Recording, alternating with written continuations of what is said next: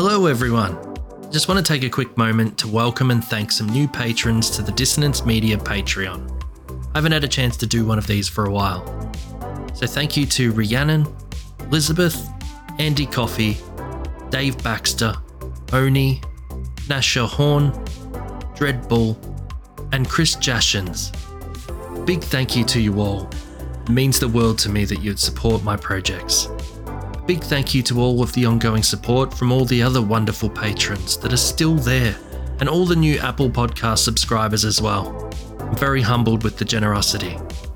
If you would like to support The Night's End or any of Dissonance Media's other projects, please consider joining our Patreon at patreon.com/Night's End Podcast. So happy Halloween, and I hope you enjoy this last episode for the spooky season.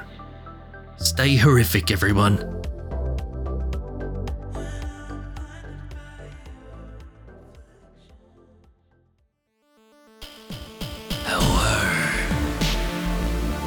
Make sure you take the right door on your way down. There's no telling where you might end up. Can you make it through to the Night's End? I'll see you soon. The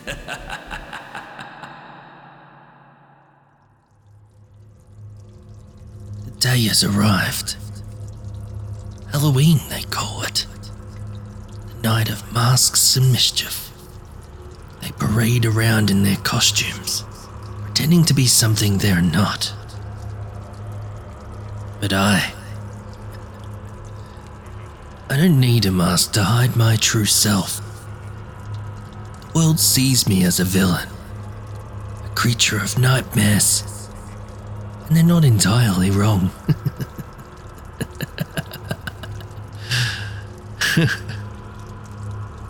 Halloween's a time for children to seek thrills, for adults to indulge in wicked fantasies. But what about me? I've lived a lifetime of horrors, and every day is a dance with the devil. The screams that echo through these stone walls, the agony that pierces my soul. That's my Halloween. A never-ending nightmare. Oh. How I long to be back in the cave. That desolate, hidden sanctuary where darkness was my only company. Apart from my friend. Wherever they are. In the cave, there were no chains.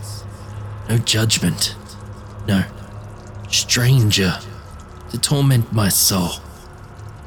Only stories. Delicious stories to devour. I will get out of here. The horrors persist, but so do I. Last tale for now. A special one. Wrapped in Plastic. Written by Robert P. Atone. Performed by Phoenix Fire, Lauren Kong, Glenda Villamar, and James Barnett.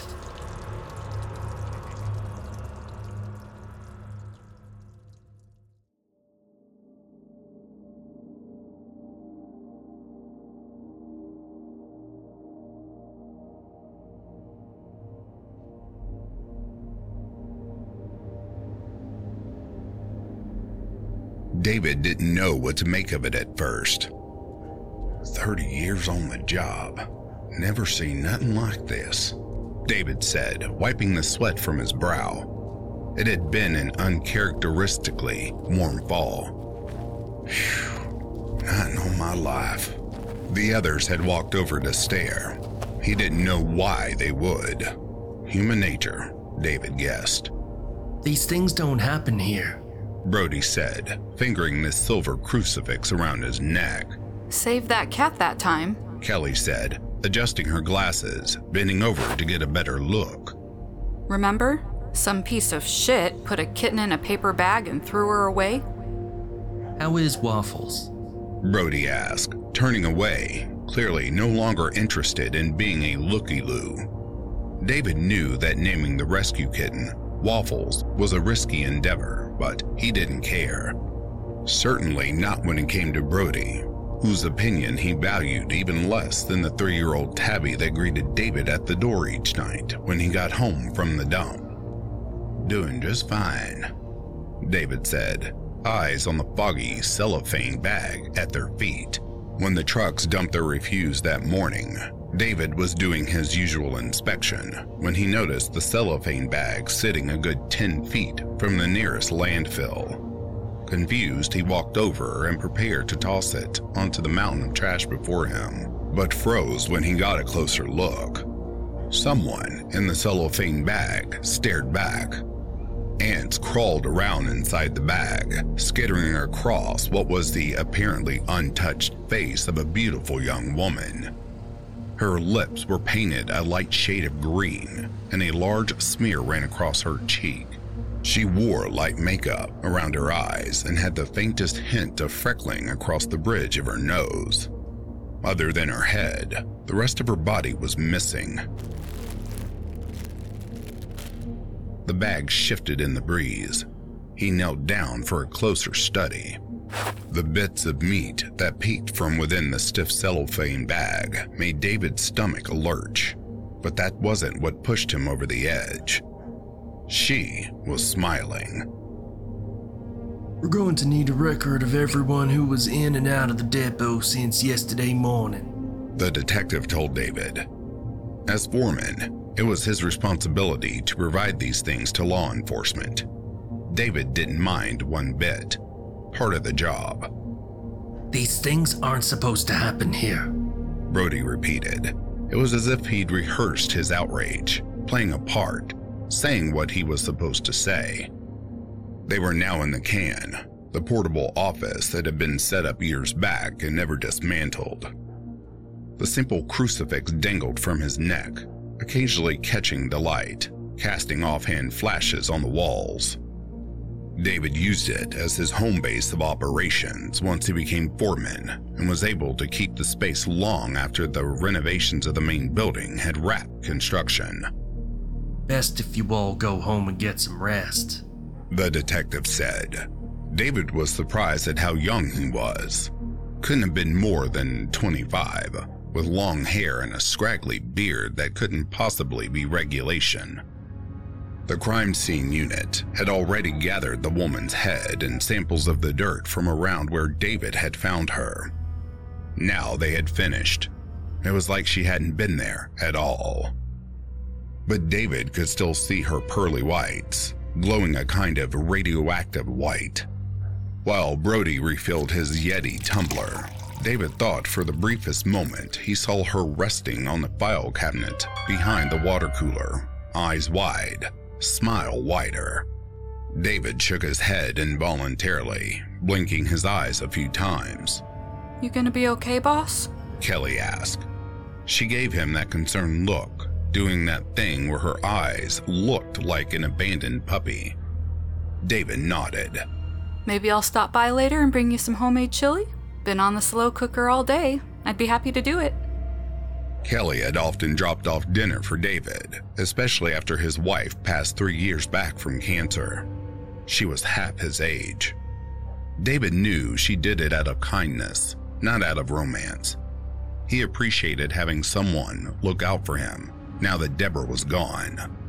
"You know, chili sounds great," David said. "Thank you, kiddo." Kelly smiled and patted David on the shoulder. She ducked out the door. Brody stammered his goodbye and followed after her.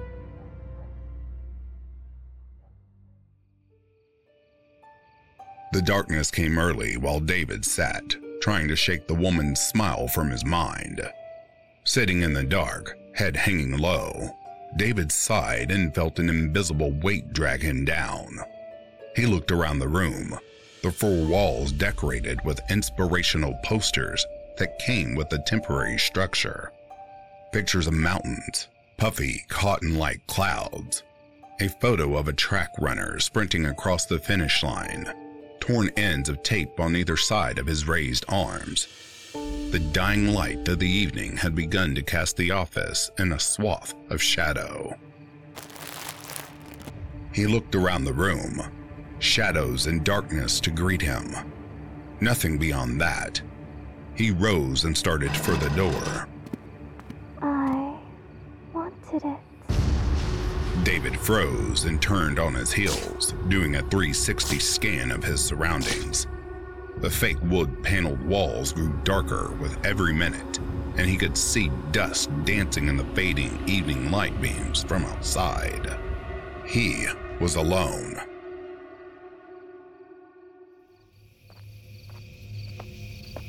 Back home, Waffles greeted David at the door per usual, and he scooped the tabby into his big hands and carried her into the kitchen.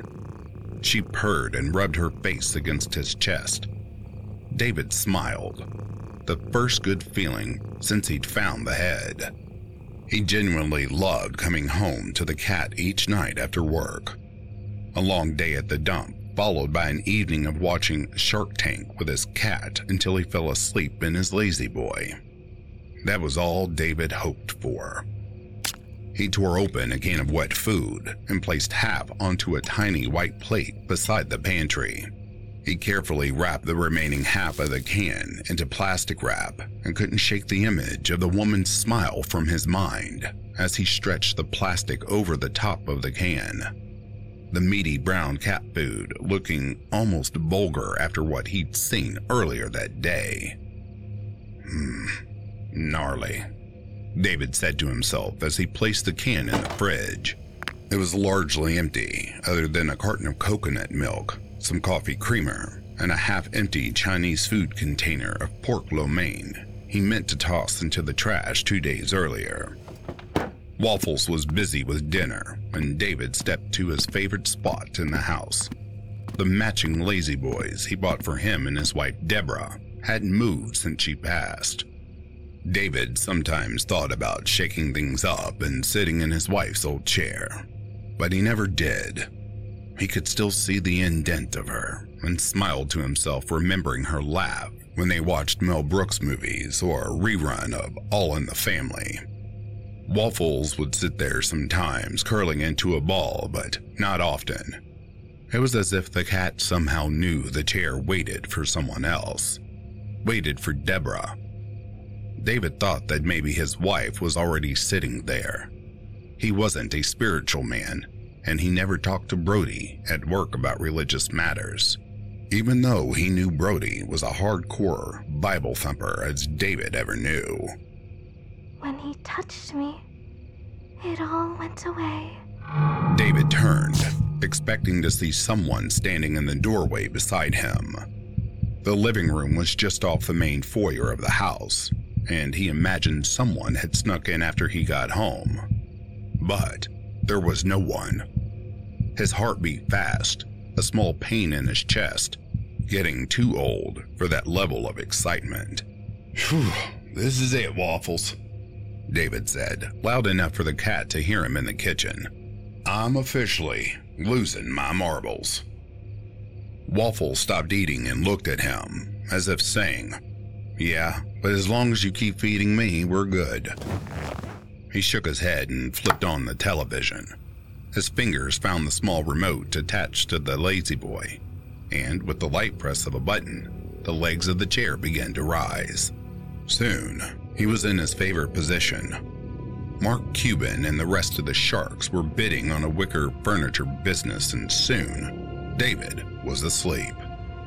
In the darkness, teeth, wide, white, smiling.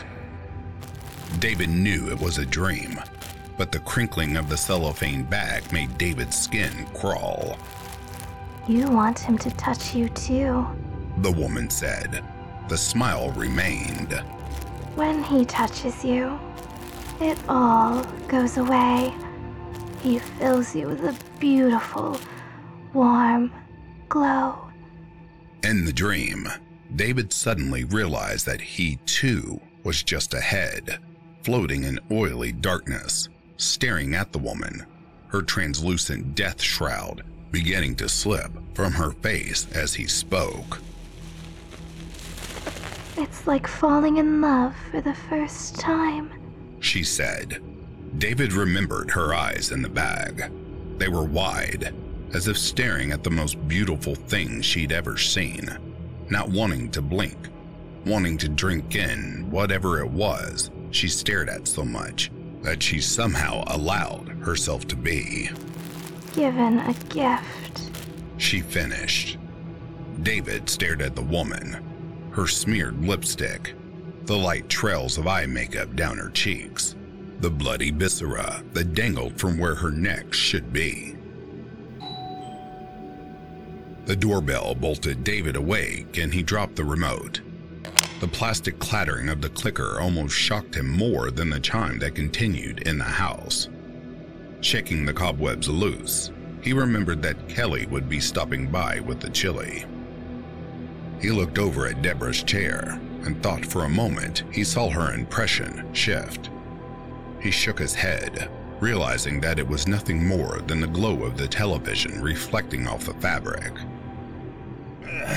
"Coming, Cal," David shouted as he hit the button to lower the lazy-boy legs, then rose and stepped toward the door. Waffles was asleep on the upstairs landing when he entered the foyer. David flipped the light on outside on the porch. He opened the door. "Thanks again for stopping by, Kelly. It's awful nice of you to..." There was no one there. The light breeze of a strangely warm fall night greeted him. Sighing, he stuck his head out the door and looked around. All of his neighbors seemed to be home.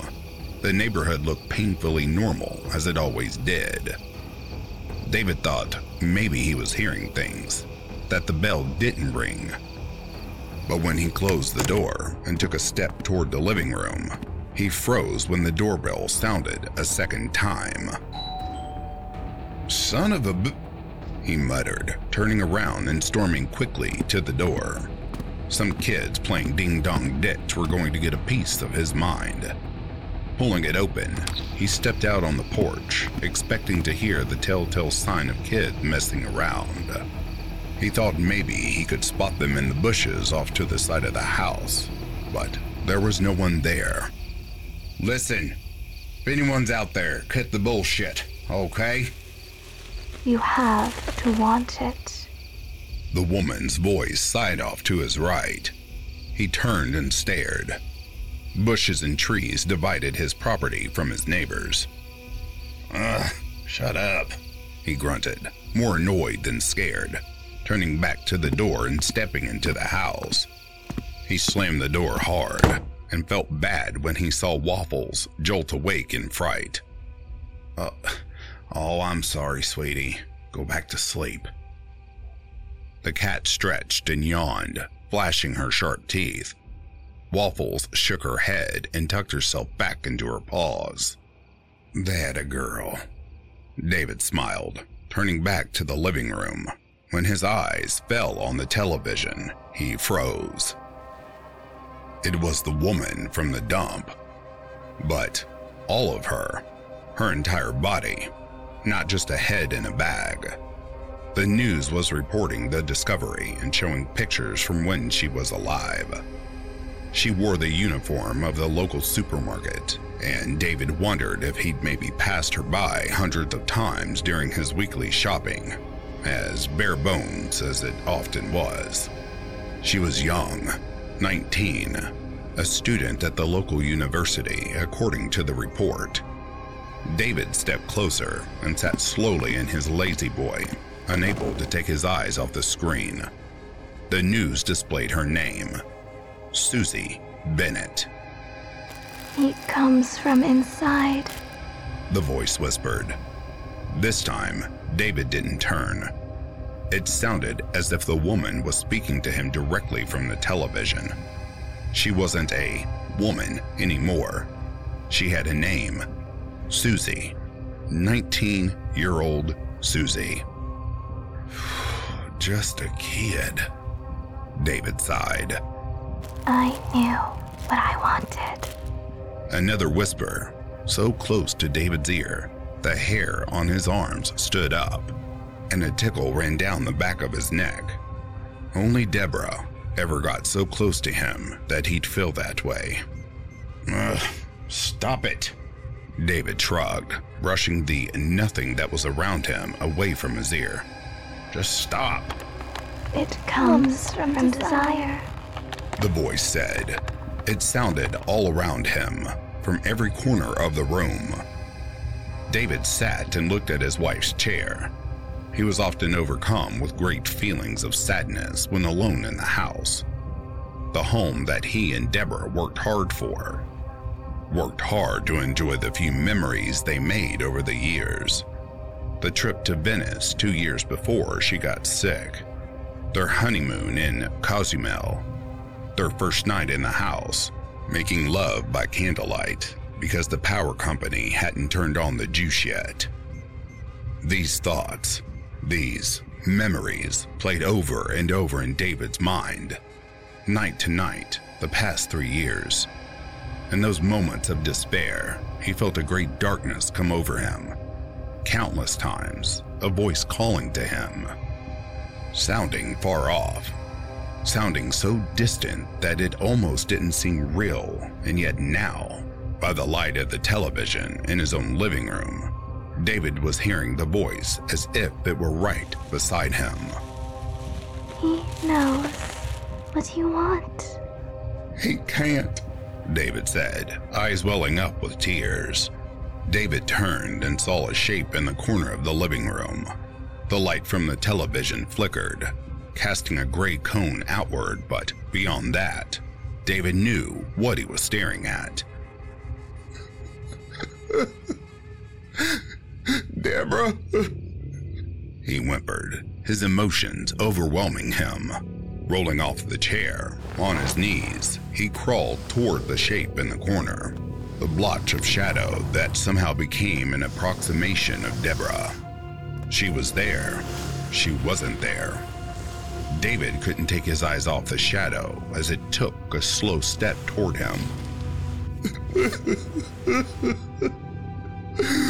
Please, he said, staring into the darkness. Her shape was all he could see. There were no discernible features, just a black, deep expanse where form should be. He extended his hand, and slowly, the shadow reached out to him. As his hand grazed the shadows, he became overwhelmed with emotions. There was a tightness in his throat, and he swallowed hard, pushing the emotion back down, deeper, hoping to conquer it. His eyes went wide, and he wouldn't help but smile as he saw Deborah take form before him.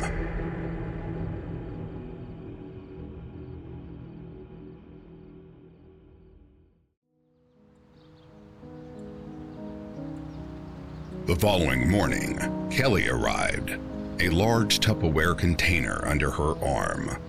She locked her car and walked up the path to David's front door. She rang the doorbell, then knocked when no one answered. On instinct, she tried the knob. Kelly spotted Waffles on the steps, staring at her. Hi, kitty. Kelly said as she entered the house. Hearing the television, Kelly turned and her eyes went wide when she saw what was left of David. The scream tore from her throat and she dropped the chili, which exploded all over the wood flooring of the foyer in an eruption of red, meaty deliciousness. David's head, wrapped in plastic, and he was smiling.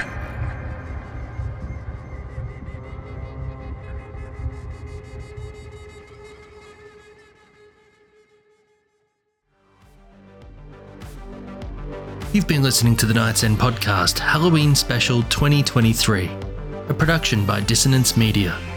Wrapped in Plastic was written by Bram Stoker Award winner Robert P. Atone and is featured in his new collection, Wrapped in Plastic and Other Sweet Nothings, released on October 27, 2023.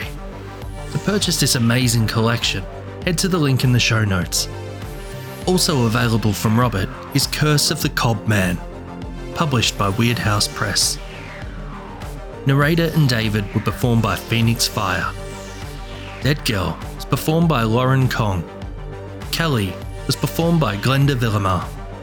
Detective and Brody were performed by James Barnett. Jimmy Horrors was performed by James Barnett. The Night's End Halloween theme was composed by Duncan Muggleton.